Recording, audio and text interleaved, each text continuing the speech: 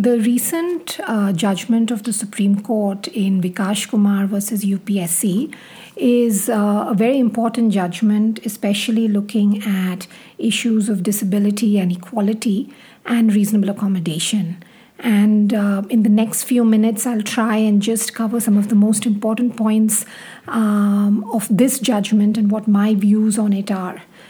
This was a case where a person with writer's cramp needed a scribe for writing the UPSC examination. And he was unable to get this facility of a scribe because he initially wasn't able to get a disability certificate, and he did not come under the definition of a person with benchmark disability. And therefore, this case ultimately went up to the Supreme Court. When the case went up to the Supreme Court, the court directed a medical examination of the petitioner, and this examination found that he did indeed have writer's cramp, but that this would not come within the definition of benchmark disability, and the disability was assessed at only 6%. Further, the legal issues arose because the government guidelines of 2018, which mandated how scribes could be provided for persons with disabilities, only allowed for scribes for persons, first of all, with benchmark disabilities, and even within those disabilities, only persons with blindness, locomotor disability, or cerebral palsy. And for all other conditions, a person had to get special permission. So now with this background of facts, the court then went into the decision-making process. The first issue that the court laid down is that the court went into the provisions of the Rights of Persons with Disabilities Act 2016. This is a new legislation enacted in India. It replaced the old 1995 Act. And in this legislation, there are two separate definitions of a person with disability. There is a definition which is a broad definition of person with disability under Section 2S, which is defined as a person with long-term physical, mental, intellectual, or sensory impairment, which in interaction with barriers hinders his full and effective participation in society equally with others. This borrows from the CRPD definition and is from the social model of disability and not a medical model. It gives a broad and open-ended definition of what a person with disability would be. Then there is another definition under Section 2R, which refers to a person with benchmark disability.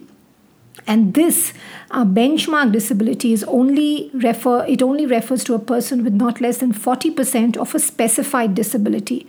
Now, benchmark disability is limited to certain provisions of the legislation, which refer to reservation in public employment and a few other provisions of the law.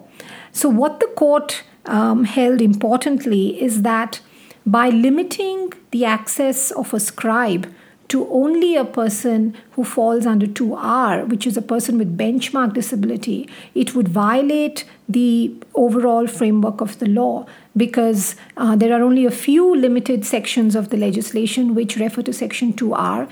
There was no requirement that even the provision of a scribe, which would facilitate access to writing an examination, should be limited only to persons with benchmark disabilities. And this should be allowed to all persons with disabilities, whether or not his condition, which is a writer's cramp, would fall within the framework of benchmark disability or not.